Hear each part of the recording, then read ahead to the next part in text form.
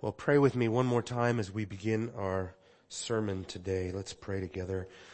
Heavenly Father, we come before you in your throne. Oh Lord, thank you for giving us the gift of praise, the gift of worship, that we may be reminded again that all storms will soon be past when we see Christ. What a glorious encouragement and what a glorious reminder it is to know that our lives, though momentary, in light of eternity, though we are living a life that is like a vapor, Lord, we have an enduring hope. And so, God, we pray that you would simply encourage our faith today, that you would buttress that faith, that hope, strengthen what is weak in our lives. And Father, would you be the lifter of our heads today? And Father, remind us and set ever before us our heavenly hope, knowing that we have this hope reserved for us in heaven. Help us, Lord, as we look at the examples given to us in your holy word, to be encouraged as a true means of grace, that we would draw strength from your revelation to us today. We ask your help. We ask that your Spirit would be pleased to move among us, to give us insight and clarity into Scripture. In Jesus' name we pray. Amen. Amen. Well, we are moving ever so slowly through the book of Hebrews, and I love it that way because I'm finally in one of the chapters of the Bible I have longed to preach, and that is Hebrews chapter 11, the Hall of Faith.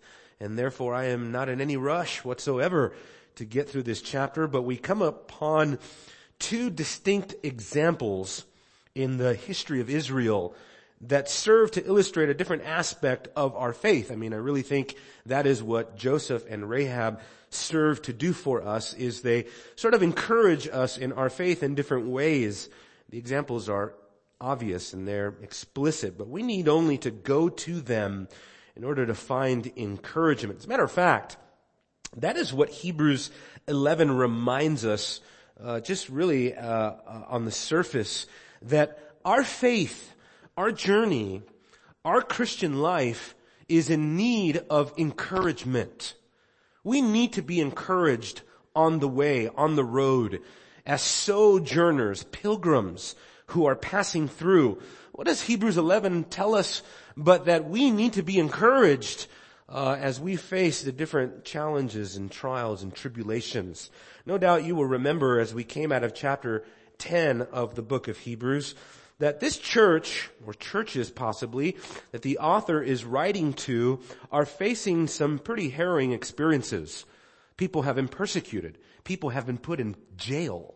People have had their possessions confiscated. They have seen persecution up close. And these are Christians, therefore, who desperately need examples to be set in front of them so that they would be strengthened and encouraged in their faith. Matter of fact, if you look over to Hebrews 13, Hebrews 13 tells us explicitly that this is for our encouragement, and we need to develop a habit of doing this in our own lives. That's why I believe so strongly in biography, to look at the lives of people, not just in biblical history, but in church history, so that we might draw encouragement and strength for their examples. Look at Hebrews 13:7. It says, "Remember those who led you, who spoke the word of God to you, and considering the result of their conduct, imitate their faith." Now, the principle of imitation is a very powerful principle in the Bible. Matter of fact, I've done a study just in the New Testament of literally dozens and dozens and dozens of scriptures that are speaking about that very thing, the principle of imitation, all the way from imitating Christ as the ultimate principle, the ultimate example rather of all examples, that we imitate him. He is our master. We are the servant. We walk in his steps, as Peter says, but we follow other examples. We follow the examples of the apostles, and we know what Paul says: imitate me as I imitate Christ. As Paul told the Philippians, what you have seen and heard and hear to be in me, imitate my example, and the God of peace will be with you. That's a powerful summons to imitate genuine and authentic faith. That's what we have here set before us in this text. We have legitimate examples of authentic faith. That is not to say that everything in the life of everyone mentioned in Hebrews 11 is exemplary from start to finish. Obviously not. I mean, Samson's life is hardly a life worth imitating from start to finish.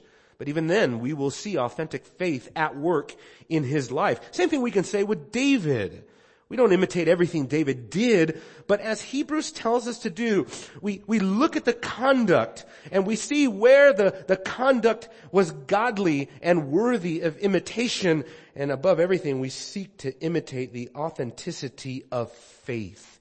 Hopefully we continue to do that as we go through Hebrews 11. Now, if I were to title this sermon anything, I would entitle it Foolish Faith, with foolish in quotations. Because we are given two examples here that fly in the face of all conventional wisdom, both on a redemptive historical scale and both on a salvific scale.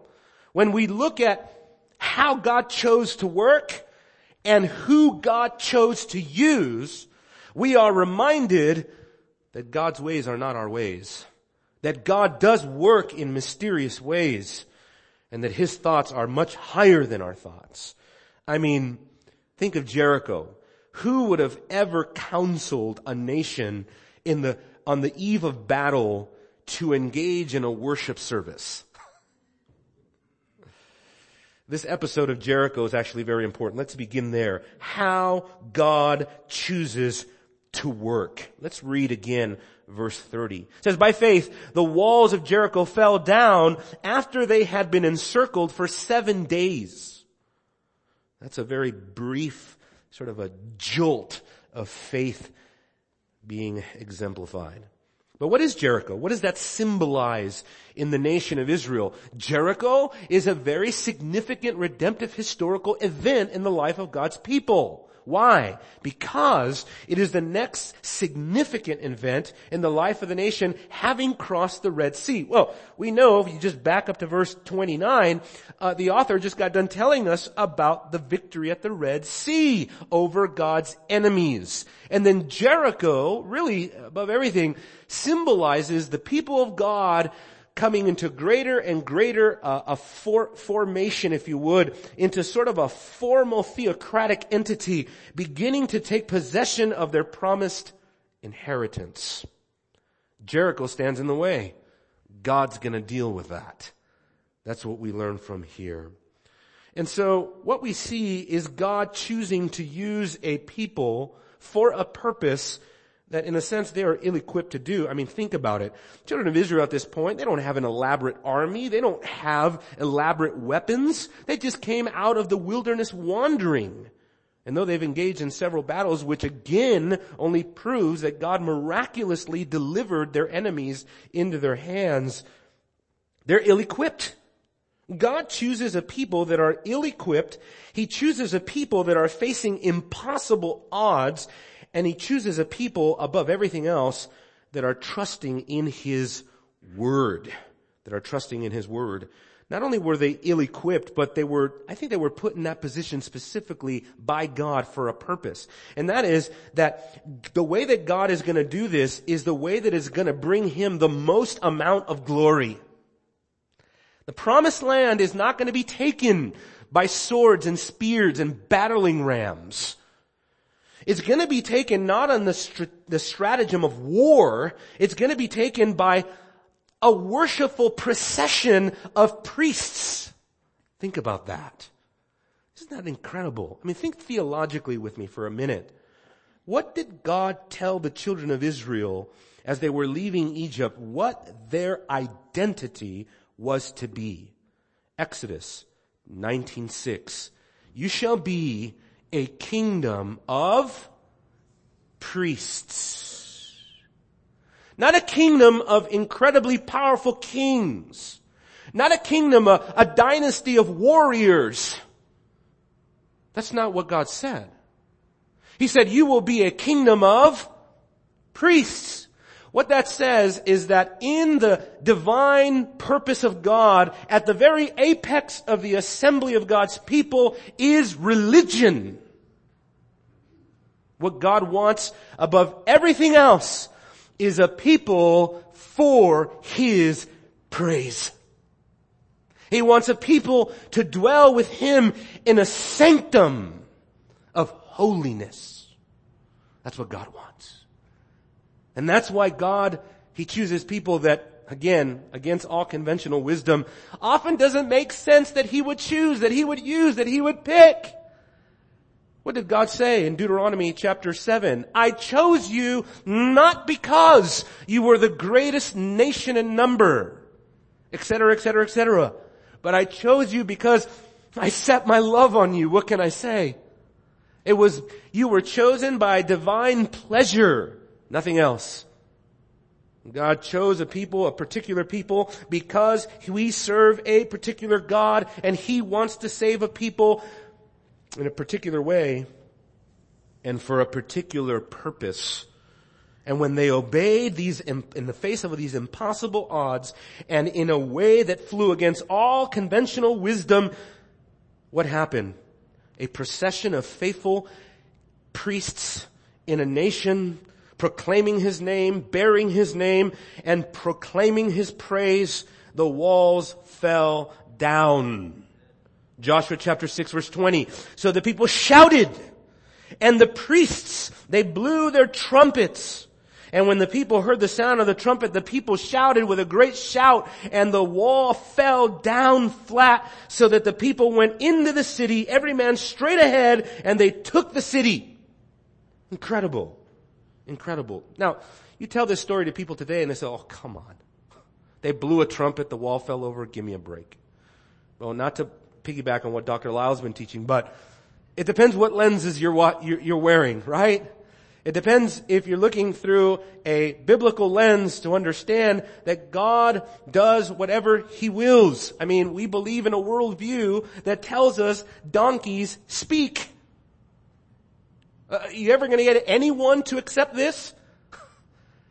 Not along humanistic means, you will not. This is the way that God decides to move among His people, so that He alone will be credited for His people obtaining their eternal inheritance, which the obtaining of Canaan is a typological, it is a picture, it is a prophetic symbol, future telling of what is going to take place with the people of God eschatologically in the end. Isn't that what the book of Hebrews is all about anyway? Book of Hebrews is about that very thing. Remember, I will remind you once again. Look at, for example, a couple texts. Hebrews chapter 9, verse 15. For this reason, He's the mediator of a new covenant, so that since a death has taken place for the redemption of the transgressions that were committed under the first covenant, this is how God is going to deal with all those transgressions. Those who have been called, even as Israel was called, may receive the promise of an eternal inheritance. My dear friends, the language of inheritance doesn't come from nowhere. I mean, in Hebrews, the language of inheritance is rooted in Old Testament theology. Again, look at the Hebrews 10, beginning in verse 35. I guess we can go to verse 34. You showed sympathy to the prisoners and accepted joyfully the seizure of your property, knowing that you have for yourselves a better possession and a lasting one. Therefore, do not throw away your confidence, which has great reward. What's the point? You have need of endurance. You have need of endurance. What is the key to Jericho? The key is that the people of God trusted in the Word of God, not on their own reason. They didn't want to do it their own way. They trusted that God's Word was true. Everybody trusted in it. At this point, think about it. If you go back, for example, to the book of Joshua, where this is all found, Joshua chapter 1 all the way to chapter 6. But in Joshua chapter 1, Israel as a whole trusted in the promises of God, and they trusted that God had given them the land. And also, you see the faith of the priests and the fighting men who circled the city. I mean, think about that. You're a fighting man. And there you are in front of Jericho, and God tells you to sing and to go in a circle 7 times, right? And to shout. Is that how you win a war? Think about it. You're a warrior. You're there to, do what a warrior does. You don't want to walk around in a procession and sing and shout. You want to take up a sword. You want to take matters in your own hands. But God says, no, that's not the way He chooses to work. This was obedience on display. As a matter of fact, you see Joshua's obedience too.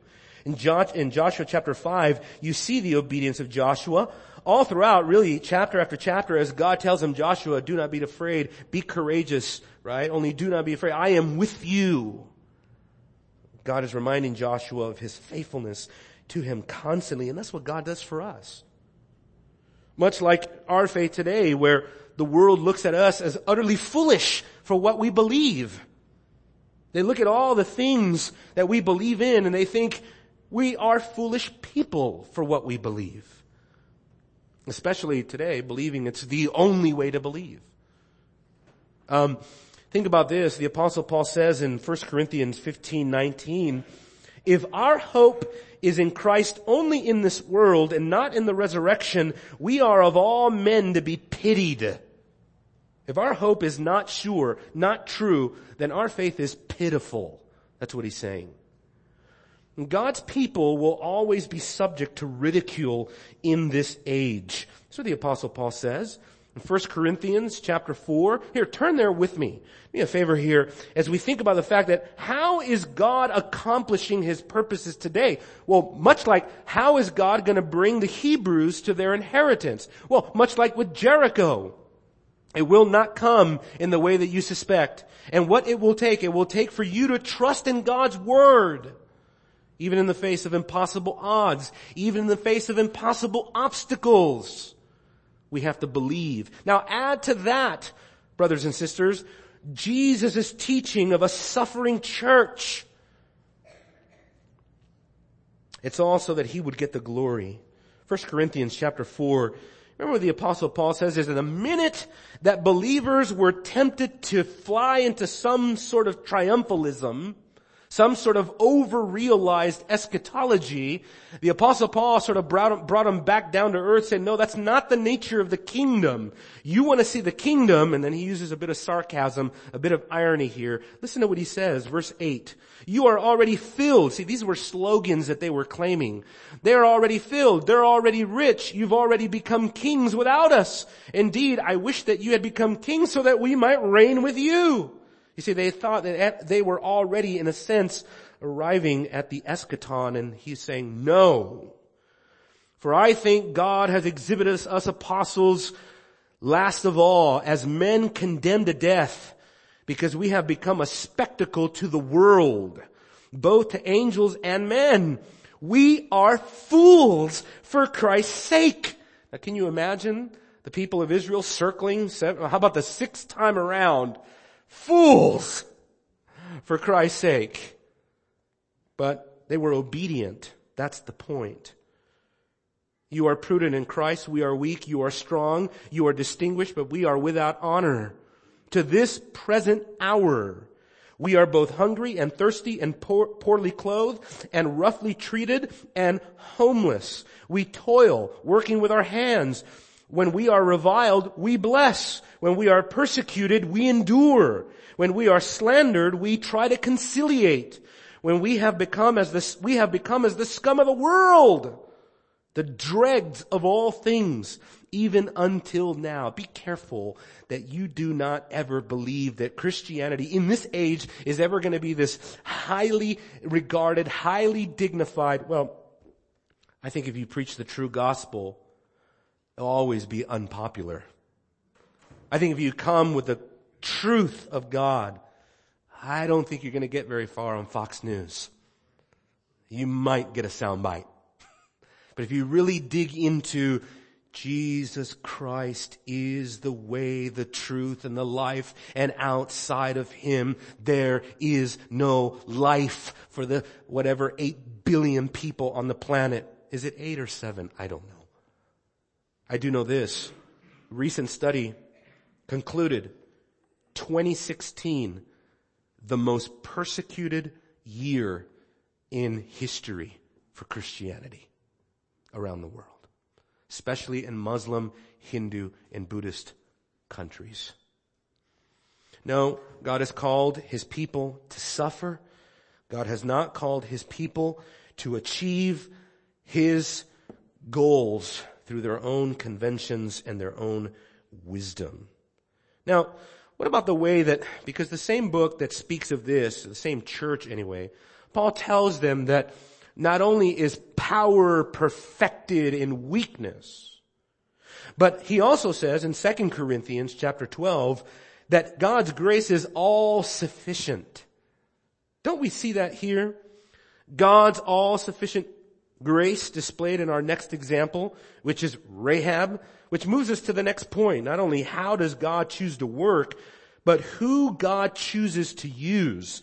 Look at back in Hebrews, look at verse 31. By faith, Rahab the harlot did not perish along with those who were disobedient after she had welcomed the spies in peace. Remarkable. Now turn with me in your Bibles to Joshua chapter 2. A little bit of Old Testament here. Praise the Lord. I wish we can stay in the Old Testament all the time. Be careful, because once we're done with Hebrews, who knows what I'm liable to do. Maybe a 15-year study through Ezekiel. No, just joking. Of course Landon says amen. Joshua chapter 2, because here we kind of see the faith of Rahab. And I think that Rahab is often not really regarded enough for her faith. And I want to say that in this text and in other places of Joshua, you kind of see evidence and substance to her faith, where Hebrews says, by faith Rahab did X, Y, and Z. Well, what faith? Well, I'll remind you that the Apostle James says in James chapter 2 that Rahab was justified by her works because, again, she hid the spies. And therefore, what we're seeing in the life of Rahab here in Joshua is the evidence of faith. We are seeing faith at work. Of course, the Reformed slogan is faith alone. We are justified by faith alone, in Christ alone, by grace alone, to the glory of God alone, and leave everything else alone. But faith alone, if it truly is true faith, is never alone, right? It is always accompanied by some redemptive evidence in your life, some sign of the grace of God at work in your life. Let's just read it. Joshua chapter 2, beginning in verse 8. It says, now before they lay down, she came up to them, talking about the spies, on the roof. She said to the men, I know that the Lord has given you the land, and that the terror of you has fallen on us, and that all the inhabitants of the land have melted away before you. For we have heard of how the Lord dried up the water of the Red Sea before you when you came out of Egypt, and what you did to the kings of the Amorites who were beyond the Jordan. This is prior to Jericho, Sihon and Og, whom you utterly destroyed. When we heard it, our hearts melted. No courage remained in any man and any longer because of you. For the Lord your God, He is God in heaven and on the earth beneath. Now therefore, please swear to me by the Lord, since I have dealt kindly with you, that you also deal kindly with me and my father's household, and give me a pledge of truth. And spare my father and my mother and my brothers and my sisters with all who belong to them, and deliver our lives from death. So the men said to her, our life for your life. If you do not tell this business of ours. And it shall come about when the Lord gives us the land that we will deal kindly and faithfully with you. Now, of course, we should notice that by faith, she was saved. No, maybe not salvifically. Of course she was, but in this instance, physically. She was spared. What a perfect picture of salvation. Trusting in the mercy, in the grace of God. Trusting that God is faithful, that God is a merciful God. She was spared. As a matter of fact, her faith was symbolized only by this symbol, because she says, give me a pledge of truth. And so not only did they pledge truth, but they also allowed her to put a symbol, a token that bond them together, and that is her scarlet thread. Now, I understand that there is a lot of debate on the nature of the scarlet thread of Rahab. There are the allegorical opinions that because the thread was scarlet, and scarlet is red, and because the thread was red, then that is a symbol of the blood of Christ. Of course, that's what that means. Well, I don't take the allegorical approach. However, I do take a modified view on the scarlet thread. Don't y'all run out of the church now. Because I think what you're seeing with the scarlet thread is actually going back before it goes forward. Because just as Rahab is told to mark her house in order that she would be spared from death, the children of Israel, where did they get this wild idea to do that? Well, the Passover had just taken place in their history, and they understood that by marking their homes, God would spare them. As a matter of fact, in Exodus chapter 12, we are told that no one was to go outside of the house so that the avenger would not kill you. And in the same way, Rahab is told by the men, do not allow anyone to leave your house, or their sin will be on their own head, or their blood will be on their own head. In other words, we're not responsible if they disobey the pledge that we gave you and go out of the house, out of the place of covering. Okay, well maybe that is a link to the Passover, which would then in turn connect us to what the Passover is really all about. 1 Corinthians chapter 5, verse 6 and 7, which is Christ is our Passover. The Passover is all about Christ. Where does a divine protectorate come from? From the wrath of God. It comes from Christ and his atoning work. She was separated by this faith that she had. What's remarkable about, if you go to Joshua chapter 6, turn there with me, Joshua chapter 6, is that by the time this is all over, Rahab is virtually memorialized in Israel. I mean, you have this statement here, Joshua chapter 6, beginning in verse 24. They burned the city with fire and all that was in it. Only the silver, the gold, the articles of bronze and iron they put into the treasury of the house of the Lord. However, Rahab the harlot and her father's household and all she had, Joshua spared. And she has lived in the midst of Israel to this day. For she hid the messengers whom Joshua sent to spy out Jericho. I added up all of the passages on Rahab. There's quite a lengthy stretch of scripture devoted to her. It's remarkable. That is not inconsequential. Everything in scripture matters. There's no detail. There's no throwaway verse in the Bible. She holds a prominent place, and therefore she actually serves as the perfect example in the book of Hebrews, in the context of Hebrews, of how it is that by trusting in the Word of God, trusting that God has the power to save, by faith she was spared. And the evidence of her faith is threefold. Number one, she believed in the true God. What does she say? She says in Joshua 2:9, I know that the Lord has given you the land. In verse 11, the Lord your God, He is the God of heaven above and on earth beneath. She also believed in the power of God. She knew that God had the power to stop up the waters at the Red Sea and to overthrow the enemies of God's people. And she also believed in the promise of God. She knew that God was faithful. She trusted that by tying that thread on her window, marking her home, God in His faithfulness would pass over her. She is a perfect example of that, because here's the deal. Joshua chapter 2, the pledge is future. I would say it is eschatological. She is trusting that God would deliver her safely and bring her and keep her and include her in the inheritance of God's people. She has lived in the midst of Israel to this day. Here is a person that doesn't deserve to have that. She is a woman, a harlot, a Gentile. She lives with the enemy of God's people. She doesn't deserve to be spared. Her household should have been demolished.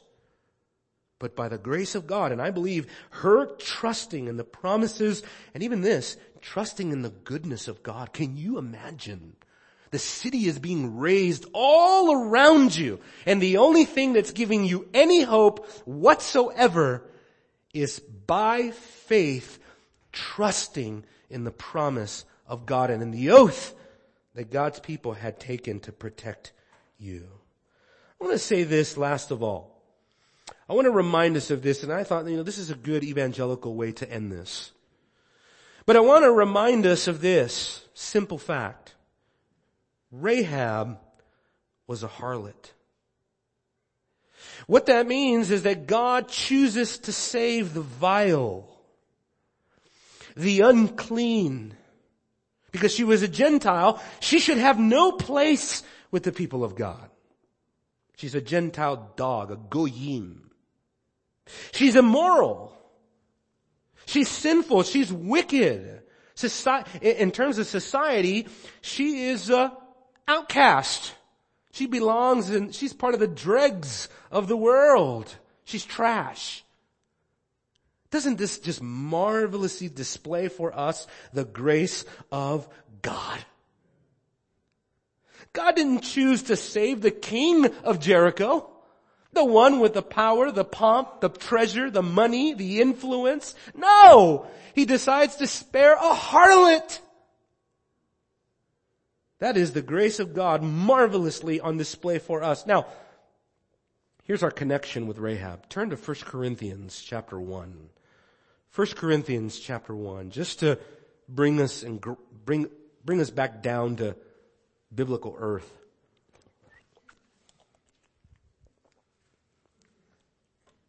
This is the verse that came to me as I was studying for this passage. It's just booming at me, booming at me, booming at me. Never forget who you are, who you were. Never forget that God saves the foolish things of this world. 1 Corinthians 1:26. Consider your calling, brethren, that there were not many wise according to the flesh, not many mighty, not many noble. Now, does God save such people? Yeah, He does. He does save the PhDs. He does save the millionaires. He does save the people of influence. But not mostly. Mostly, God saves the foolish things of the world to shame the wise. That's a very powerful phrase. God saves the foolish things of the world, harlots like Rahab, in order to shame the wise, to show them, as He has already said in the letter, right, in verse 19 and 20, that God has rendered the wisdom of this world foolish. To show them that with their wisdom, all they have is shame. Because they considered the cross, the apex of God's wisdom, a foolish thing. And so, this is the ultimate irony. He chooses the foolish things of the world to shame the wise. God chose the weak things of the world to shame the things which are strong. I carry in my Bible a picture of the weak things of the world. It's a young lady from Indonesia, and she's holding a Bible that the Muslims, after they came into her village, burned down her church, killed many people in her village, burned her Bible, and she's holding her Bible, this burnt, crusted Bible, what remains from it. And this young, probably 14-year-old girl looking at her Bible as if to say, this is the most precious thing that survived everything. And here it is. And it's just a picture that reminds me, God chooses the weak things of the world to shame the things which are strong. Be not deceived, my dear friends. All strength that you see today on display on our planet, all athletic strength, all entertainment strength, all wealthy strength, all political strength, on the day of judgment will come to absolute ruin. Absolute shame. Can you imagine the scene on the day of judgment as all the dignitaries and diplomats and all the politicians and all of the billionaires and trillionaires, and how much money do people have nowadays? And all of the people of influence come before the throne of God. Can you imagine the utter shame, the shock? The Bible says that they will be put to an everlasting shame. I don't think we really take that into account as we ought to. He's chosen the base things of the world. That is, the things that the world looks upon as base. What could be more base than a harlot that lives on a wall in a city? It says that God chose the despised, the things that are not, so that he may nullify the things that are, so that no one may boast before God. Jericho and Rahab remind us of that very thing. Why did God choose to work the way he did in Jericho? So no one will boast. Why did God choose to use a harlot in his redemptive purposes for his people? So no one will boast. So that God would get the glory. And for God's people, that is our ultimate ambition. That God would be glorified, and in that we are satisfied. Amen? Let's pray. Father, Lord, remind us that faith is not a magical potion. It's not a religious incantation, but without the object of faith, namely you, your presence, your power, your promises, your word, our faith is empty, void. But oh, thanks be to God that Jesus Christ gives us the victory through faith. And so, Lord, help us to do that which will be a means of grace in our lives to strengthen our faith. The simple things: fellowship, going to church, reading our Bibles, evangelism, prayer. The simple things, Lord, that will strengthen us so that we will have a like faith, a like-mannered faith. Father, I pray that you would make us people of great faith, that we will trust you for great things in our lives because you are God who is able. We humbly, gratefully submit ourselves to your care. In Christ's name we pray. Amen.